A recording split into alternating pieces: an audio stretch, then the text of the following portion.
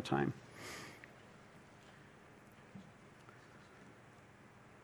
Lord, as we open our Bibles together this morning, we pray that you would do what you say you will do, which is to speak to us through the Scriptures. And in order to do that, we ask that you would give us ears, first of all, to hear, and minds to comprehend what it is you're saying. But most importantly, hearts to receive what it is that you say to us this morning. And we pray that as you do that, as you speak, that our hearts would be changed, that we would in fact leave this place different than when we came in. And we pray that in Jesus' name, amen. At the beginning of the 18th century, England really was this moral quagmire, spiritual cesspool, if you will.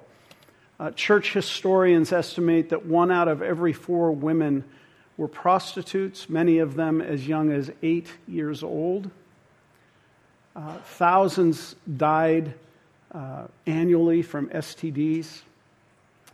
Murder and violent crime was at an all-time high, and England was on the verge of a potentially bloody revolution like the one that had happened in France.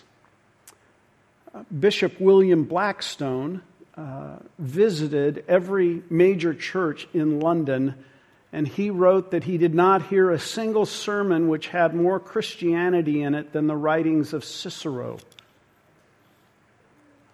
In most of the sermons he heard, he said it was impossible to tell if the preacher was a follower of Confucius, Muhammad, or Jesus Christ.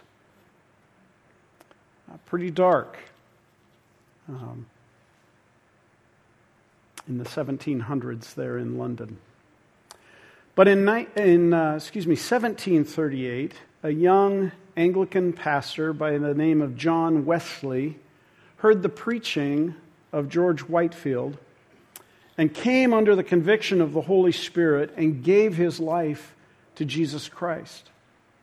And John Wesley, along with his brother Charles, would become important leaders of a revival that swept across England and over across the Atlantic into the colonies in America. In England, it was called the Evangelical Revival. In America, it was called the Great Awakening. Some of you have heard of it. Hundreds of thousands of people on both sides of the Atlantic surrendered their lives to Christ. And that revival was more than just people praying a sinner's prayer and then going on with their lives, maybe adding church attendance to their lives. It was much more than that, because it called for a radical following of Jesus in the context of a Christian community. The converts, these new converts from this revival, gathered together in small groups. They had a small group ministry. And in that small group ministry, they were committed to hold each other accountable to and to pray for one another's holiness. Now, here are some of the questions they asked one another every week when they gathered together. What sin have you committed since our last meeting? What temptations have you met with? How were you delivered from that temptation? What have you thought, said, or done that you think might be sin? Do you have anything you are keeping secret? Anyone want to sign up for that small group ministry? Well, that practice that the Wesleys began was based largely on our anchor text this morning, which is James 5:16, where we read, "Therefore, confess your sins to one another and pray for one another so that you may be healed. The prayer of a righteous person is powerful and effective." I think confessing sins to one another may be the hardest of all the one another commands. In fact, it's interesting that many of the books and commentaries about the one another commands don't deal with it at all, which may say something about our Christian faith today. The word confess simply means to say what is true. So when we talk about confessing our sins, we simply mean telling the truth about the ways we have disobeyed God. And as parents, most of us try to teach the importance of this to our kids. We tell our kids that telling the truth when we do something wrong is really important. I remember telling my own kids, if you tell me the truth, even if you did something really bad, the consequences will be less than if you lie to me about it. He's nodding over there. Anyone else give that same talk? Maybe, have you given that same talk to your own? Yeah, right? Trouble is, somewhere along the way, many of us stopped taking our own advice. We don't actively confess when we do something wrong. If you ask non-Christians why they don't want to go to church, the most common answer is because the church is full of hypocrites. You've all heard it, right? Hypocrites. Well, what's a hypocrite? That word literally refers to an actor, someone that's performing on stage, pretending to be someone or something that they are not. And while that's okay on the stage, God doesn't like it among His own people in the church. We know that Jesus had harsh words for the scribes and Pharisees in Matthew 23. He called them hypocrites who clean the outside of the cup but not the inside. He compared them to whitewashed tombs full of dead men's bones. Ugh. Now, granted, many times when people say the church is full of hypocrites, I think it's just an excuse to avoid God or avoid going to church. But I think we need to ask ourselves, how often is this true of us? How often are we playing a role on the outside that isn't true on the inside? It's a sobering question. I think most of us would probably agree that confessing our sins to God is a good thing. And maybe most of us do that regularly. But here's the thing. James 5:16 says that we're supposed to confess to one another. Now, why is it important to confess our sins to one another? Why is it not enough just to confess to God? I think it's very interesting that every mention of confessing sin in the New Testament involves another person. This is the norm, right? Only confessing to God is not the norm. But the norm in the New Testament is that we confess to one another. We have that in the verse in front of us. Confess your sins to one another and pray for one another. Acts 19, those who believed came and openly confessed their sins. Matthew 3, people went out to John the Baptist from Jerusalem and all Judea and the whole region of the Jordan, confessing their sins and being baptized. And then we have this one in 1 John 1. It's a passage most of you are probably familiar with, and maybe you don't think of it in terms of confessing to one another.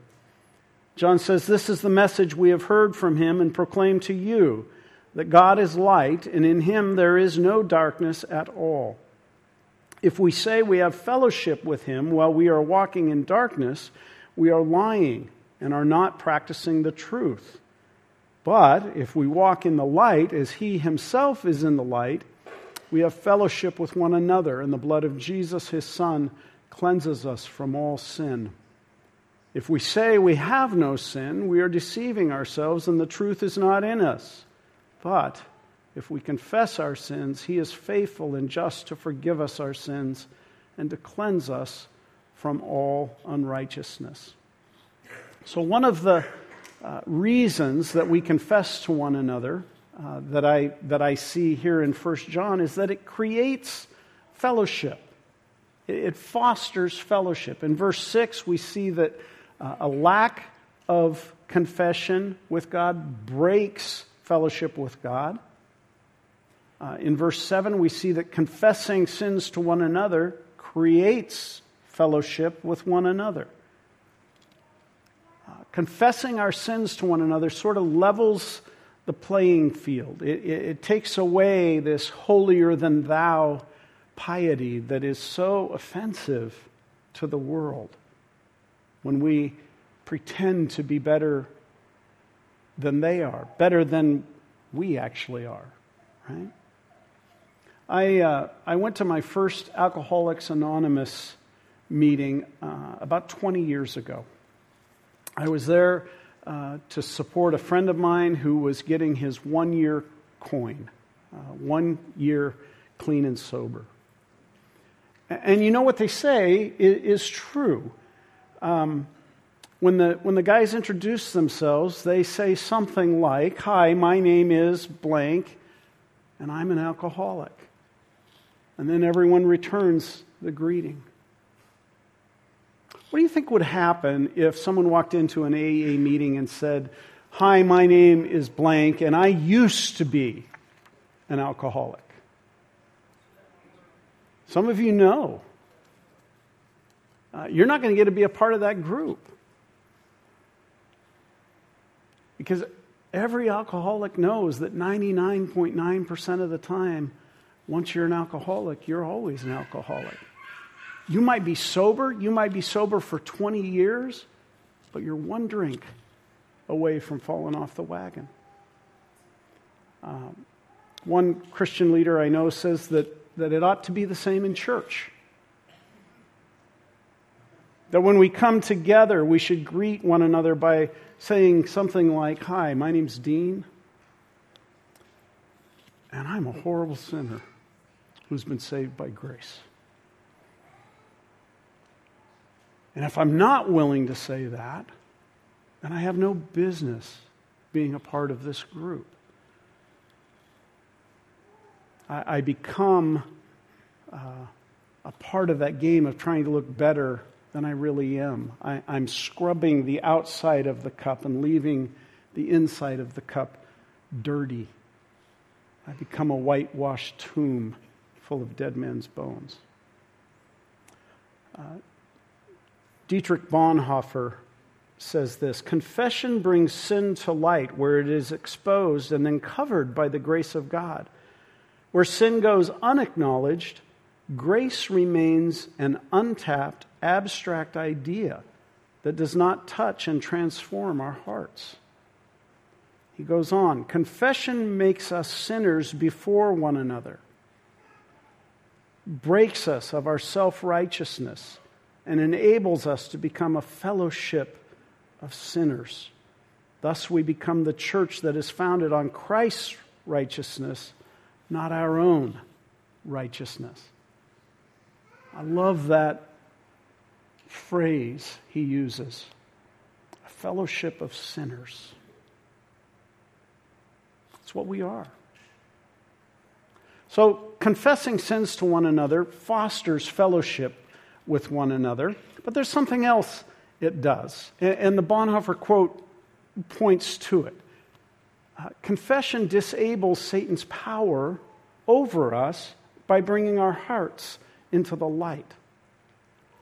Back to 1 John. 1 John 7 says that we are to walk in the light. Notice John doesn't say we are to live without sin. Live without sin and you'll have fellowship with one another. That's not what John says. In fact, if John did say that, the rest of the verse wouldn't make sense. If we live without sin, we'll have fellowship with one another, and the blood of Jesus, his Son, cleanses us from all sin. That doesn't make sense. How can Jesus' blood cleanse us from something that isn't there, right? And John goes on and says that if we say that we don't have sin, we're lying. So John is talking here about sinful people who walk in the light. What does that mean? It doesn't mean walking completely without sin.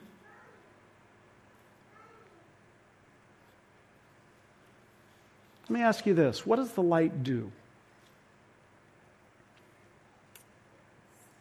It reveals things you can't see in the dark, right? And who does it reveal those things to? God? No. God already knows those things are there, right? Yeah. I think what's going on here is that confessing sins to one another breaks the enemy's power over us. You know, Satan is the accuser. That's actually what the word Satan means, the accuser. It's not actually a name, it's a description of who he is. He's the accuser. We might say it this way, he's the greatest blackmailer that ever was. Some of us have rooms in our hearts that are a mess. There's stuff in there we don't want anyone to know about. And so we keep that room locked up, out of sight. We keep the light off. It's dark in there. It's piled high with stuff that we're probably ashamed of. It's never cleaned. It's just locked up. And so there's cobwebs in there, and there's rats and cockroaches that hang out there, living in that filth. And once in a while, we might think to ourselves, you know what, I really should clean that room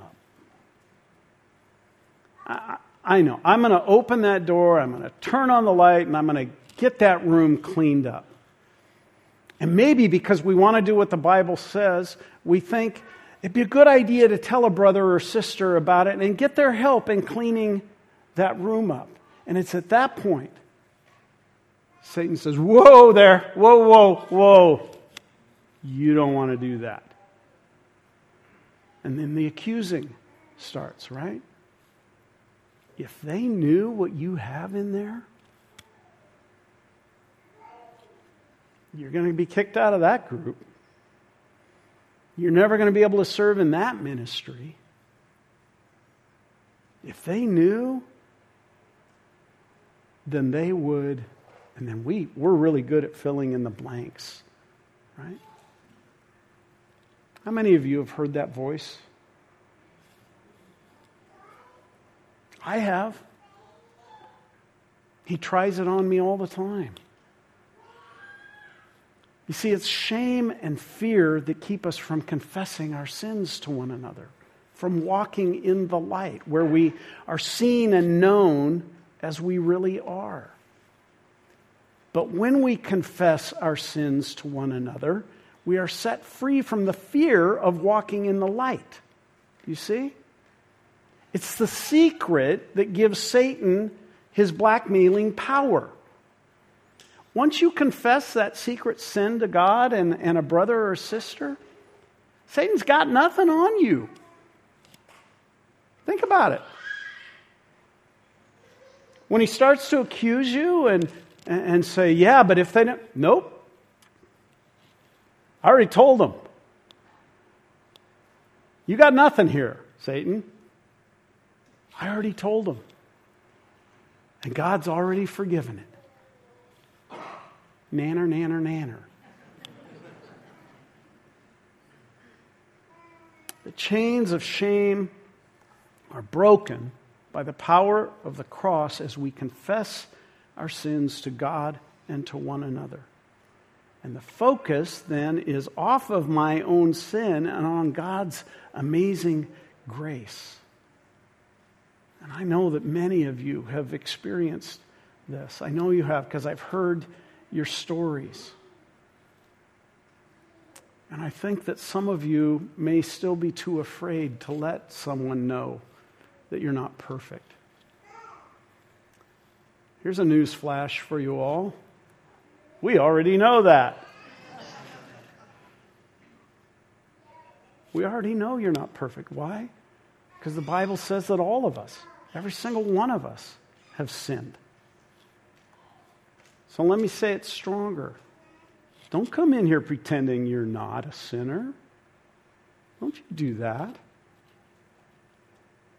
Don't come in here pretending you got it all together and you're better than the rest of us. And let me say this, there's nothing that you're going to say to any of us that's going to make us go, oh my. I mean, I guess that sin is just too big. Jesus paid for all those other sins, but that one, I'm sorry, friend. I'm not going to say that. Why? Because every sin, past, present, and future, was laid on Jesus at the cross. Can I please get an amen? Thank you. For some reason, though, even though we know that God has forgiven our sins, even though we've memorized all the verses that say so, we can still be terrified to let a brother or sister know those secret places in our hearts. Sometimes it might be because we've been burned by another brother or sister who has betrayed a confidence, shared a secret, maybe even worse, perpetuated the shaming that Satan does. And that's why our text this morning offers a counterweight to confession, something that keeps it in balance. And that counterweight is to pray for one another. Look again at James 5:16. We see that the confession of sins to one another goes hand in hand with praying for one another. Praying for one another is that thing that keeps it in balance. Now, I know that far too many times praying for someone else is just an excuse to gossip, right? I really think we need to pray for Danny. I heard that, right? Sometimes we use it just as sort of spiritual sounding filler when someone has a need. Oh, that's really hard. I'll be praying for that. And too often we don't actually get around to doing that. Sometimes we're just prideful and arrogant in our prayers. Like the Pharisee who prays, God, thank you that I'm not like that person, that sinner. Right? But what if we actually became a community that was okay being transparent about our junk, because every single time we confessed something, that person we told prayed for us and with us? What if we knew that because we are members of one another, which is what the Bible teaches, that person that we're telling is as concerned about my well-being as they are about their own well-being? Because they know that would result in our well-being. You see? I wonder if that would change my ability to confess with my brothers. It would help me maybe to trust. I think it would. In his book on the one another commands, Jerry Sitzer says that of all the one another commands, confession and prayer pose the greatest risk to ourselves and perhaps the greatest hope for the church to become a loving community. Let me say that again. Confession and prayer pose the greatest risk to ourselves and the greatest hope for us becoming a loving community. It's one of the scariest things we can do, but if we don't do it, we won't ever become the loving community that Jesus wants us to be. So let me ask you, when was the last time you were prayed over? When's the last time you prayed over someone else? Wouldn't it be amazing if on Sunday morning there were clusters and pairs of people before the service, after the service, being honest with each other, praying for each other? I think that'd be amazing. And if we didn't limit our prayers to just asking God to make their life better, that would be great. Because you see, one of the things that fueled that revival in the 1700s was daily prayer for one another to live the Christian life we're called to live. Not give me relief from this thing or that thing, give me more of this thing or that thing that I want, but help this Christian brother or sister to live in the light.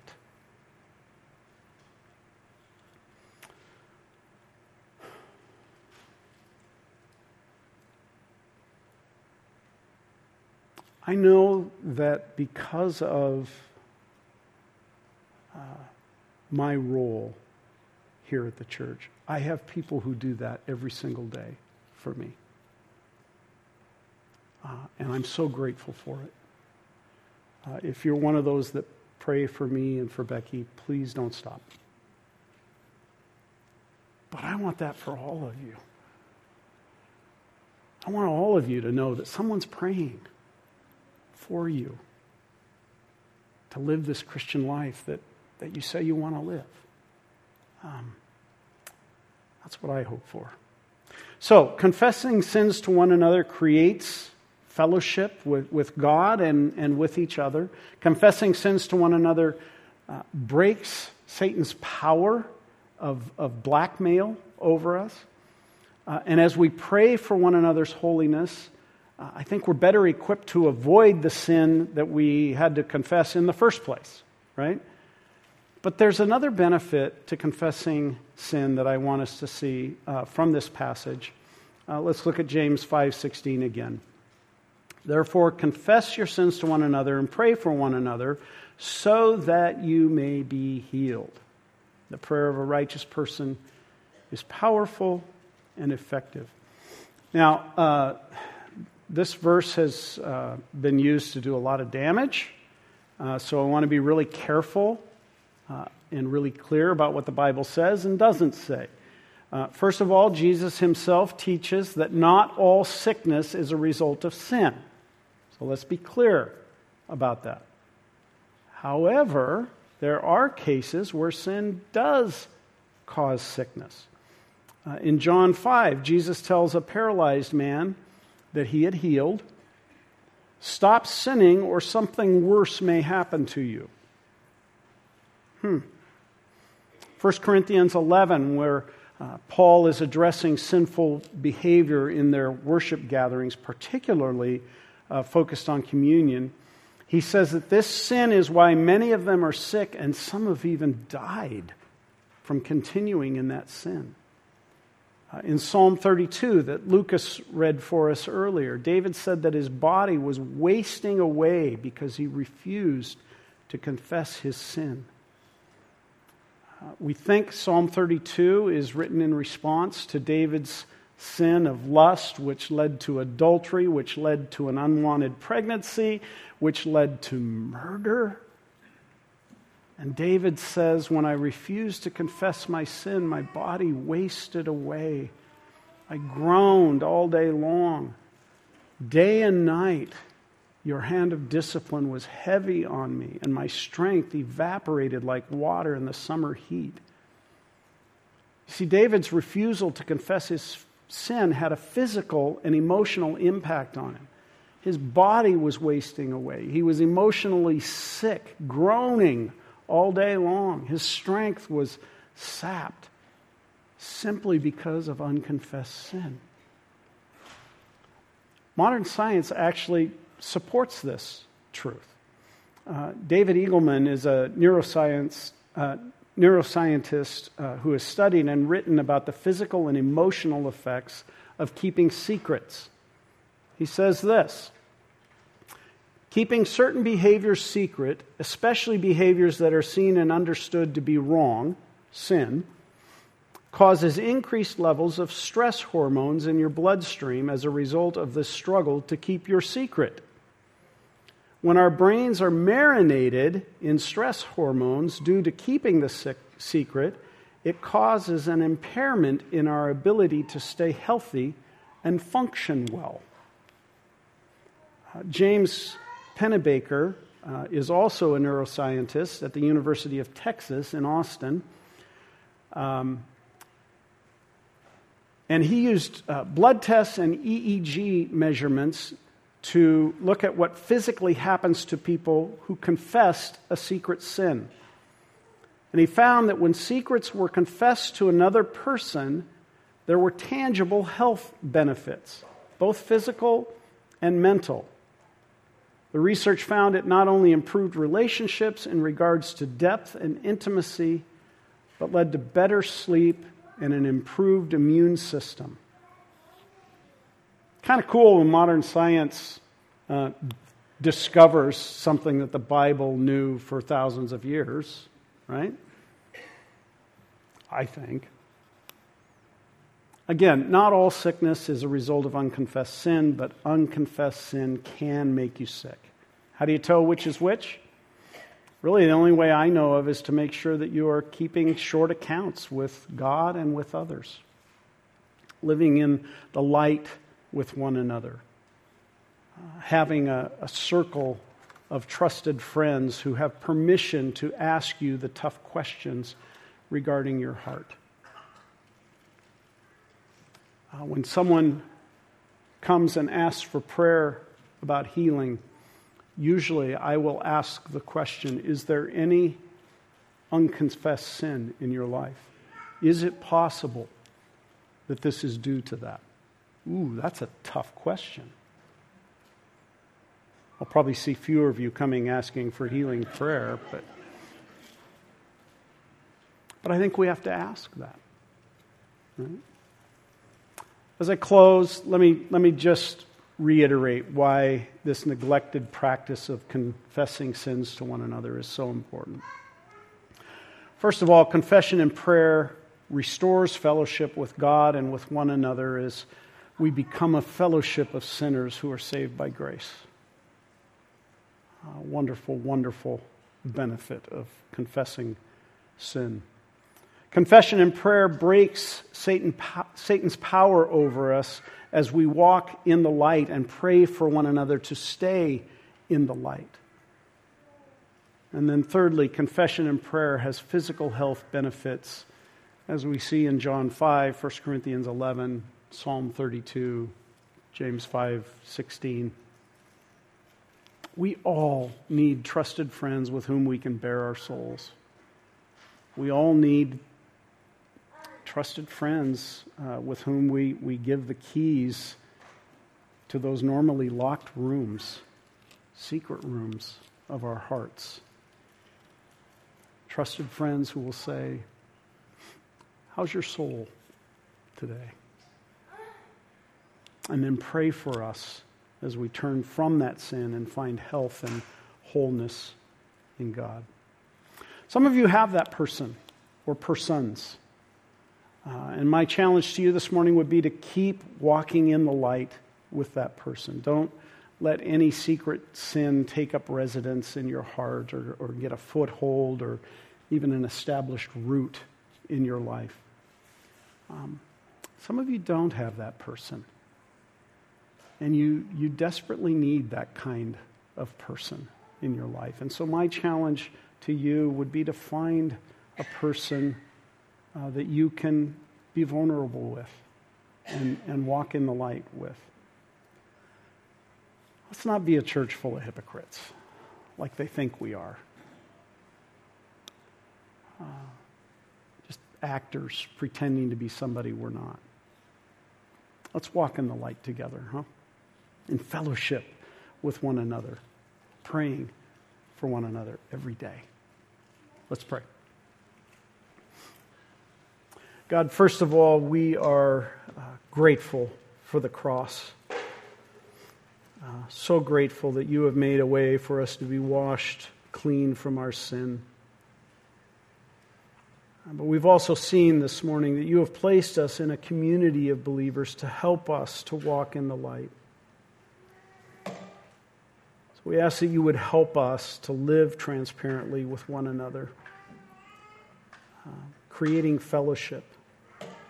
And remind us to pray for one another, to live well this life that you have called us to. We pray this believing that it is in your perfect will, your desire for us. We pray it in Jesus' name. Amen.